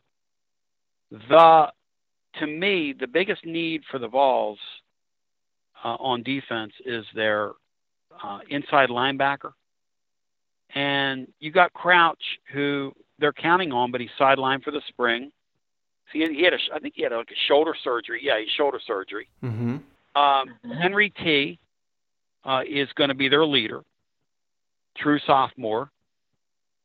Yesterday, you had Solon Page out there who's played spotty. You had a converted defensive back, Aaron Beasley. Somewhere in there is J.J. Peterson, who I was told yesterday was running behind a walk-on. And that's a former five-star recruit, which, just goes to show you in that recruiting game, it's a box of chocolates. So, it's it's going to be interesting to see if they can come up with some numbers at linebacker, enough numbers to be effective. Well, you may have already answered this question, but I was going to ask you about J.J. Peterson. Is this the year the light comes on for him, or is it you think they're throwing in the towel on that? I don't think they're throwing in the towel. I mean, you never want to throw in the towel on anybody, but I think if you're him and you walk out there for your first workout in your third spring on campus and you're behind a walk-on, you tell me what that would say to you. That would say to me, either I'm going to work hard at this and prove myself, or I might need to find another place to play. I mean, that's got to be very, I don't know if it's disheartening for him, but I would think it would be disheartening. Well, one player you didn't mention there with the linebacking core, and he's not even on the team at this point, Jeremy Banks. Do you think there's a possibility he is on this team come the fall, and does he potentially play a factor? Any information on the latest with Jeremy Banks? Well, I love you asking me that because they've been real hush-hush on that. Mm-hmm. Now, this is the social media age we live in. You probably know this because you monitor the league unlike any other. You're like the Guardian on social media. When something happens, you know about it before anybody else. But Banks put a tweet out saying that he was really blessed and pleased that he was coming back.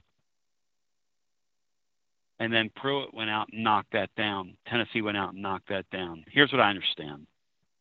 Behind the scenes, after both incidents happened with Jeremy Banks last year, they essentially sat down with him. Philip Fulmer and the head coach sat down together. Look, this guy is too good. We don't want to throw him away. We're trying to compete in this league. Plus, he's not a bad kid. Though the video looked bad. He's just a kid that comes from a rough area, and he's not the first one. But he's just an emotional young man that needs some guidance. So basically what they did is, and I feel pretty confident this occurred, they set up a plan for him, and they said, Jeremy, if you'll meet these criteria, keep the car in the middle of the road, show us in good faith that you want to be here, we'll go to bat for you. Well, Jeremy did basically everything that they wanted him to do to that point. He assumed he was back, but they still have to work it at the university level, and they will. I think they get that thing worked out. I think, to your point, I think he's on the field when the season starts. If I had to make a prediction, I'd say he's back, yes. And I think that's the beauty of that. I mean, that's the development, I think, of Pruitt as not just a defensive guy or as a coach, but just a leader of a program. And Philip Fulmer, them working together. If he messes up off the field, he's not even part of the team anymore. It's that door's closed. If he does what he's supposed to do, they welcome him back, and maybe they got another Juwan Jennings on their program. And obviously, you want that for the young man to help his life down the road. But hell, that's just going to help him in recruiting too. If they can essentially rehab Jeremy Banks and give him a second chance, and he makes the most of it. Yeah, I'm not here to throw you away. Because the easy thing to do with a kid like that is to go, oh man, just you wash your hands of him, and because it isn't like he's some kind of all-league performer. But to your point, I think he has like an all-league heart, kind of like you were just talking about the outgoing wide receiver, same kind of thing, who when he came back really embraced being a team leader and walks out of here Juwan Jennings walks out of here one of the most beloved Vols of this generation, and for good reason. And so if I was to make a prediction, I just believe that at the end of the day, you're going to see Banks on the field for the Vols. They're going to try to finesse it. You'll be sitting there in a late spring day, if we all survive coronavirus, middle of the summer. You'll be sitting there and you'll go, man, Basilio had something there. They'll sneak him in there on a Friday afternoon, put a release out that he's back on the team. I fully expect that to happen. Now, one other possible offseason addition that could be coming, Zach Evans, the 5-star running back. Nobody seems to know what in the hell's going on in his recruitment. Do you have any knowledge or insight, or have you heard any whispers of anything? I know now it seems like Florida's picked up some momentum, and now you got Lane Kiffin and Ole Miss there. That's always dangerous when they're involved. When Ole Miss is in a recruiting battle, you know something could be fishy going on, but any inkling of what Zach Evans may do? It's a complete 5-ring circus around him. I was so sorry for that kid because his team of people around him has ensured that no matter what happens with him, that the circus is going to be perpetuated around him. And I just know that. I know Tennessee's still in there. To what extent, it's probably difficult to say. But I'm expecting the bearded lady to show up, the juggler. This guy, it's a circus around him. And you talk about a guy that's stretching it out and is taking his 15 minutes of fame and turning it into 45 minutes. I'll tell you what it reminds me of. And Tennessee ended up getting this guy, but it reminds me of Bryce Brown's recruitment about 10 years ago. Mm-hmm. And I've got a guy that comes on my show once a week with me, and he had a great line. He follows the recruiting game rather closely. And his saying is, goofy recruitment, goofy career. You think about that for a second. Think about guys like him who have these goofy-ass recruitments, these crazy announcements, these silly look-at-me things they do during recruitments.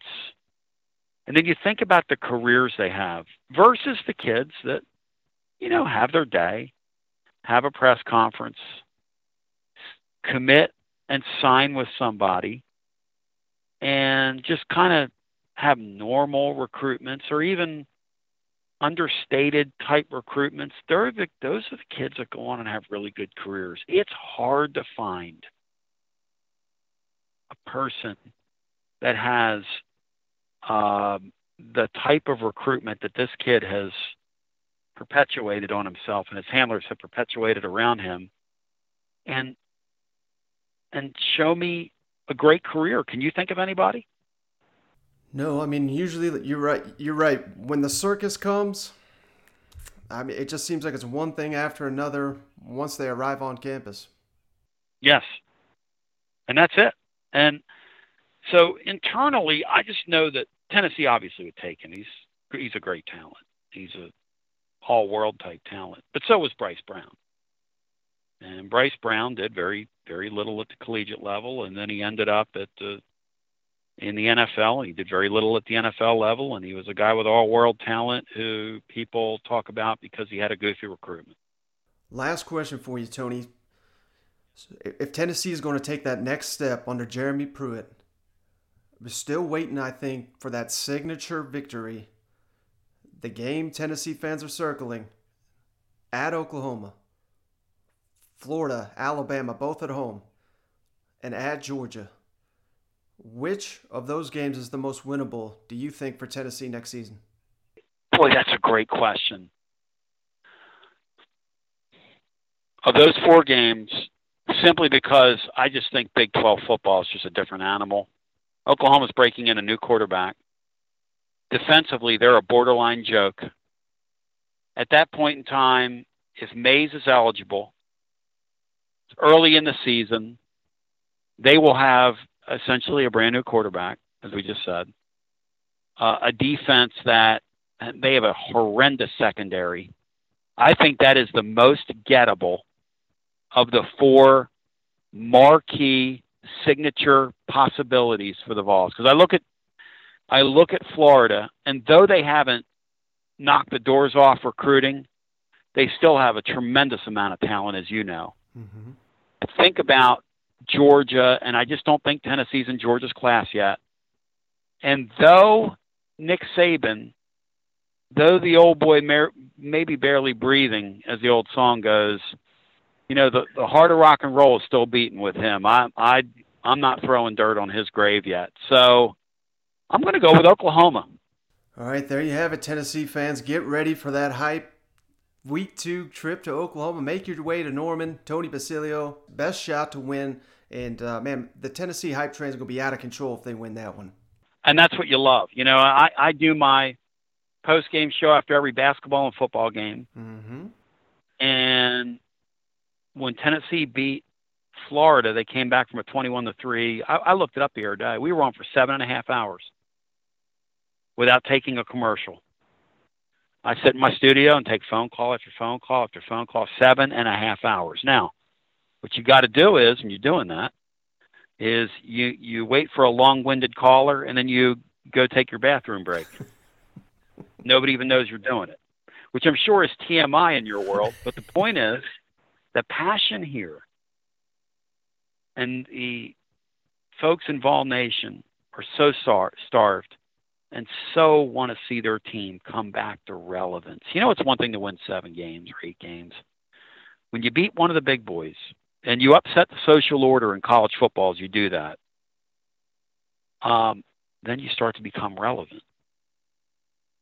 Tennessee's still not there, but they're scratching their way back to relevance. I think this coach is a pretty damn good coach, if you ask me. Well, there you have it, folks, from Tony Basilio of The Tony Basilio Show, which can be heard once again on WJBE 99.7 FM, 1040 AM, weekdays, 11 a.m. to 1 p.m., and after the games. I know he's talked me off the ledge many times. I think my personal favorite was your Greg Schiano day. I think you were on the air for about 20 hours. It was... Yeah, that's why I call you a legend. Not, but that'd be the man, the myth, right there, Tony Basilio. Thank you so much for giving us your time and providing so much insight. I really do appreciate it. I think the listeners are going to love this one. Listen, I think the world of you, and I always love anytime we can get together.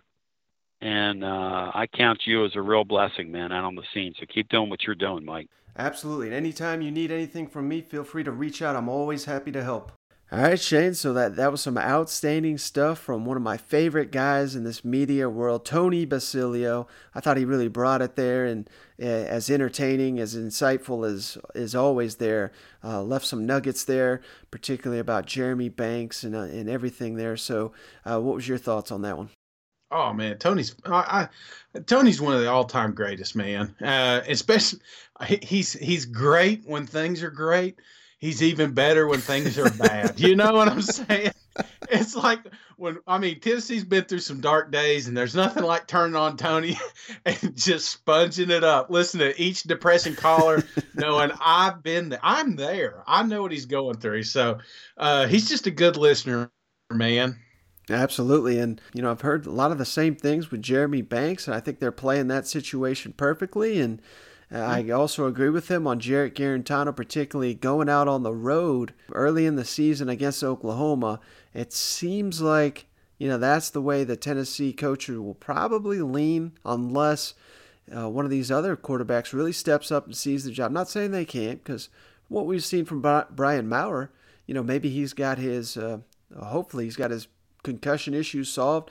That may be their guy. If he really wins the job, I could see him taking the reins there on the road in Norman, but I guess I'm thinking more Harrison Bailey. I don't know if he would be quite ready to hit the road in such a marquee game, week 2 of the season. But let me ask you that same question that I asked Tony Basilio, Shane.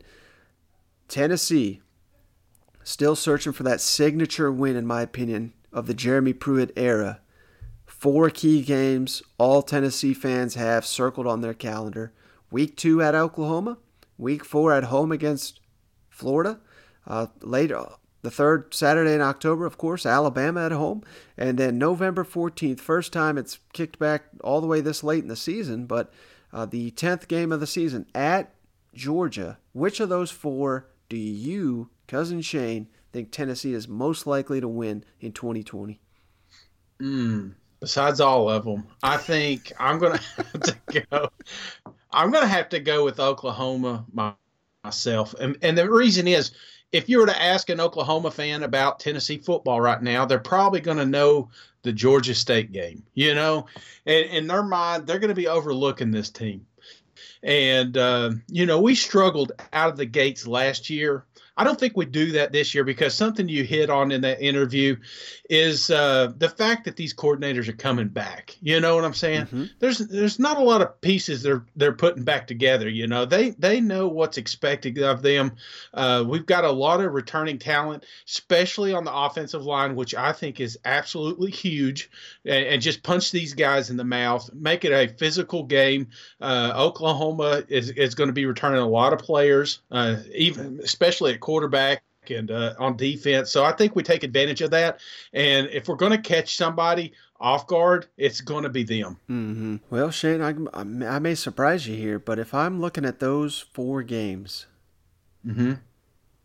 I honestly think the one that'll be the most winnable,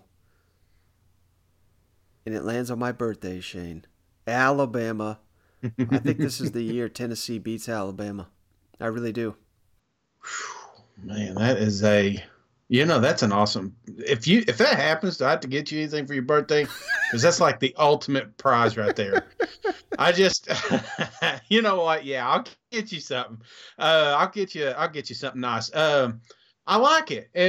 But what makes you think that this would be the year that Tennessee would have the opportunity? I mean, you're picking from Oklahoma, from Florida, from Georgia. You're saying out of those 3, 4th spot would be Alabama. Is it because it's at home? I mean, is that a factor, or is this late in the season? Something else is going on? What makes you think the 3rd Saturday in October would be the year that we finally get to smoke a cigar? Mm-hmm. Well, I really think based on what I've seen that kid from Oklahoma, their new quarterback, I think he's going to be pretty damn good. So that's going to be tough. Okay. Georgia at the end of the season at home, that's obviously going to be incredibly difficult. And we got the damn Florida jinx on us, and it seems like Dan Mullen's got Jeremy Pruitt's number. So a combination of those factors, and go back and watch that Alabama game, kind of reference it there with Tony Basilio. I really think Jeremy Pruitt out-coached Nick Saban. I'm not trying to sit here and say, I'm not trying to pump up Pruitt too much and say he's better coach than Nick Saban, but hell, for that day he was. And not long after that, Alabama, Nick Saban getting out-coached against Ed Orgeron. He badly got out-coached, I thought, by Gus Malzahn. I mean, hell, it cost him the game. He didn't know what he was doing out there with that final play, if you remember. So, I don't know. I've just been seeing Nick Saban kind of taking a step back in terms of coaching. And I think Alabama's going to be one of those teams that, they're not going to take a huge step back. They got too much talent. But I do think they're going to take a small step back next year. And then here's the key for me. And this is something that it's kind of hard to equate, and it doesn't always work out this way, but I've seen it in the past, particularly in the SEC. That game, Shane, remember, we're going back to a season with only 1 bye week. Mm-hmm. Alabama will have 8 games in 8 weekends, and that final one is this Tennessee game, whereas Tennessee will be off the week before this game. They'll have 2 weeks to prepare for it. So I really think towards, we're talking mid-October here, you got one team with 2 weeks to prepare, the other team coming off 8 consecutive games. That really takes a toll on you. And now that Tennessee they're not on Alabama's level yet in terms of talent or depth, but they're getting a lot closer, particularly bringing everyone back on both lines of scrimmage. I think Tennessee could have a stronger offensive line than Alabama even next year. I think that could be the difference in this one. Well, not to mention, when they do come back from their bye, after this game, who's the next team that they play? Are you talking Tennessee or Alabama? Alabama. After Tennessee, they have a bye, and then they have LSU. Yeah, that's what I'm saying. Do you think maybe a little trap game playing too? Just, thinking about the president showing up for that one. And, he ain't going to be at this Tennessee game. I'll tell you that right now. But this could be the one, buddy. Could be the one. I like the way you think. So, I don't know. I like both these interviews today. Tony, again, fantastic follow. If you're not following both these guys, you're crazy. These guys got a lot of information on their teams. But the one thing about Tony that I really liked, that really stood out to me, honestly, just the momentum of this program. The fact that we ended the season on top of a mountain, man. I mean, compared to where we came from, and going into this next season, I think that we are going to be better prepared. I think we know what we have at quarterback right now. Is Coach happy? No, but I think the leash is a lot shorter too. So if Garantano does mess up, even if it's the opening game against Charlotte, I still think that we're going to get a pull here, that we're going to get some play for some of these younger kids. And you know what? It may be Holiday. You know what I'm saying? It may be him that provides the spark. It may be Bailey.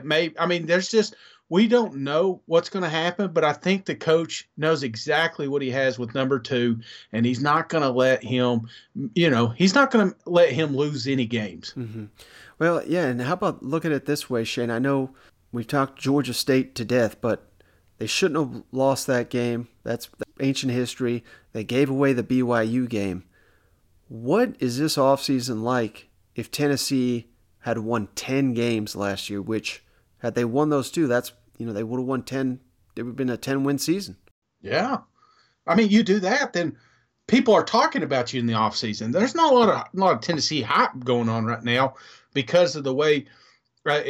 I think they're just looking at wins and losses. And like I said, the BYU, the Georgia State game, that's still stuck in their head. Mm-hmm. They're not thinking about how we finished the season. So I'm with you.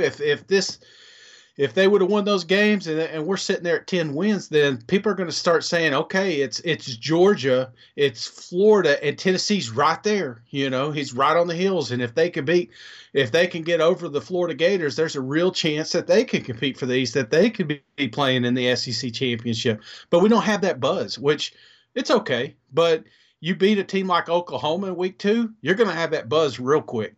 Yeah, it's almost like Tennessee fans that know the program well, they probably don't even want that buzz. You know what? So it may have worked out perfectly for them. And just like Kentucky, you got him on talking about probably going to be, in their minds, competing for an SEC championship. But who's to say they're not? What they were able to do last year with a wide receiver at quarterback was impressive. Now, I think the defensive hype's getting a little blown out of proportion, Kentucky, and it's not that they have a bad unit.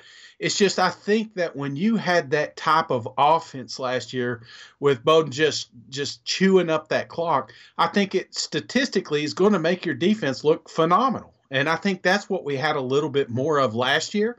But they are going to be bigger, faster, stronger this season. So who's to say that they can't compete in the East? So I think the East is a little bit more open than people are giving it credit for.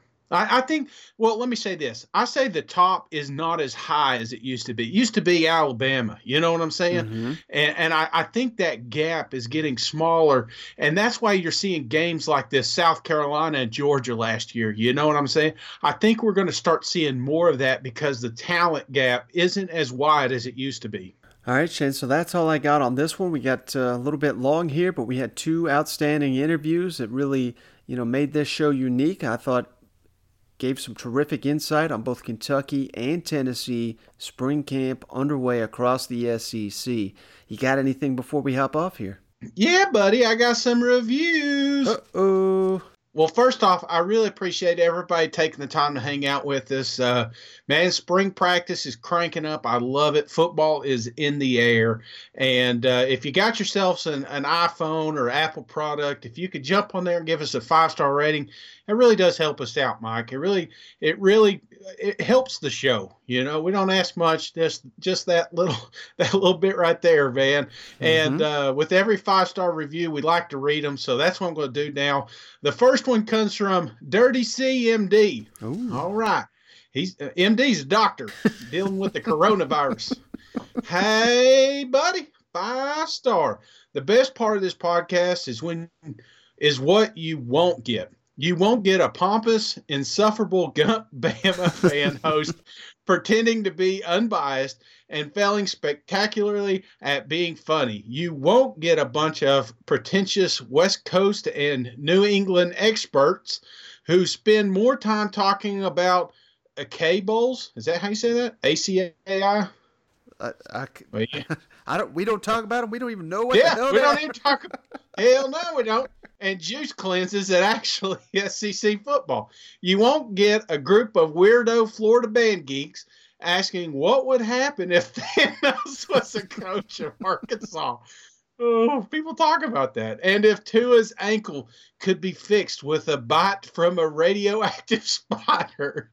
You just get two guys cracking some cold ones and talking SEC football. Thank you. Well, Dirty CMD, that's exactly what you're going to get. SEC football, and that's it. Of course, a little beer, a little humor doesn't hurt either. But I appreciate you and the 5-star review. Yeah, appreciate that one, Dirty. I don't know who you're calling out there, but we're glad we're not them. All right, this one comes from TXAGDOC. Fantastic pod. 5-star. The back and forth between these guys is humorous and insightful. But y'all got to lay off Jimbo some. So far, he's done a great job building for the future. Judge him halfway through this upcoming season. Sincerely, Texas guy stuck in Alabama. Well, Texas guy stuck in Alabama, I think I'm going to agree with that. I think I did give him a little too hard of time in the off season. I want to see what I think this is the year, Mike. Right? Don't you think? Yeah, I mean, I don't want to go too far out on a ledge here, but you know that the West, because of my comments here on Alabama, you know, I don't think they're far and away the team to beat out there. I think LSU's going to be really good again, but I've hammered home they've got some losses there that may be too much to overcome.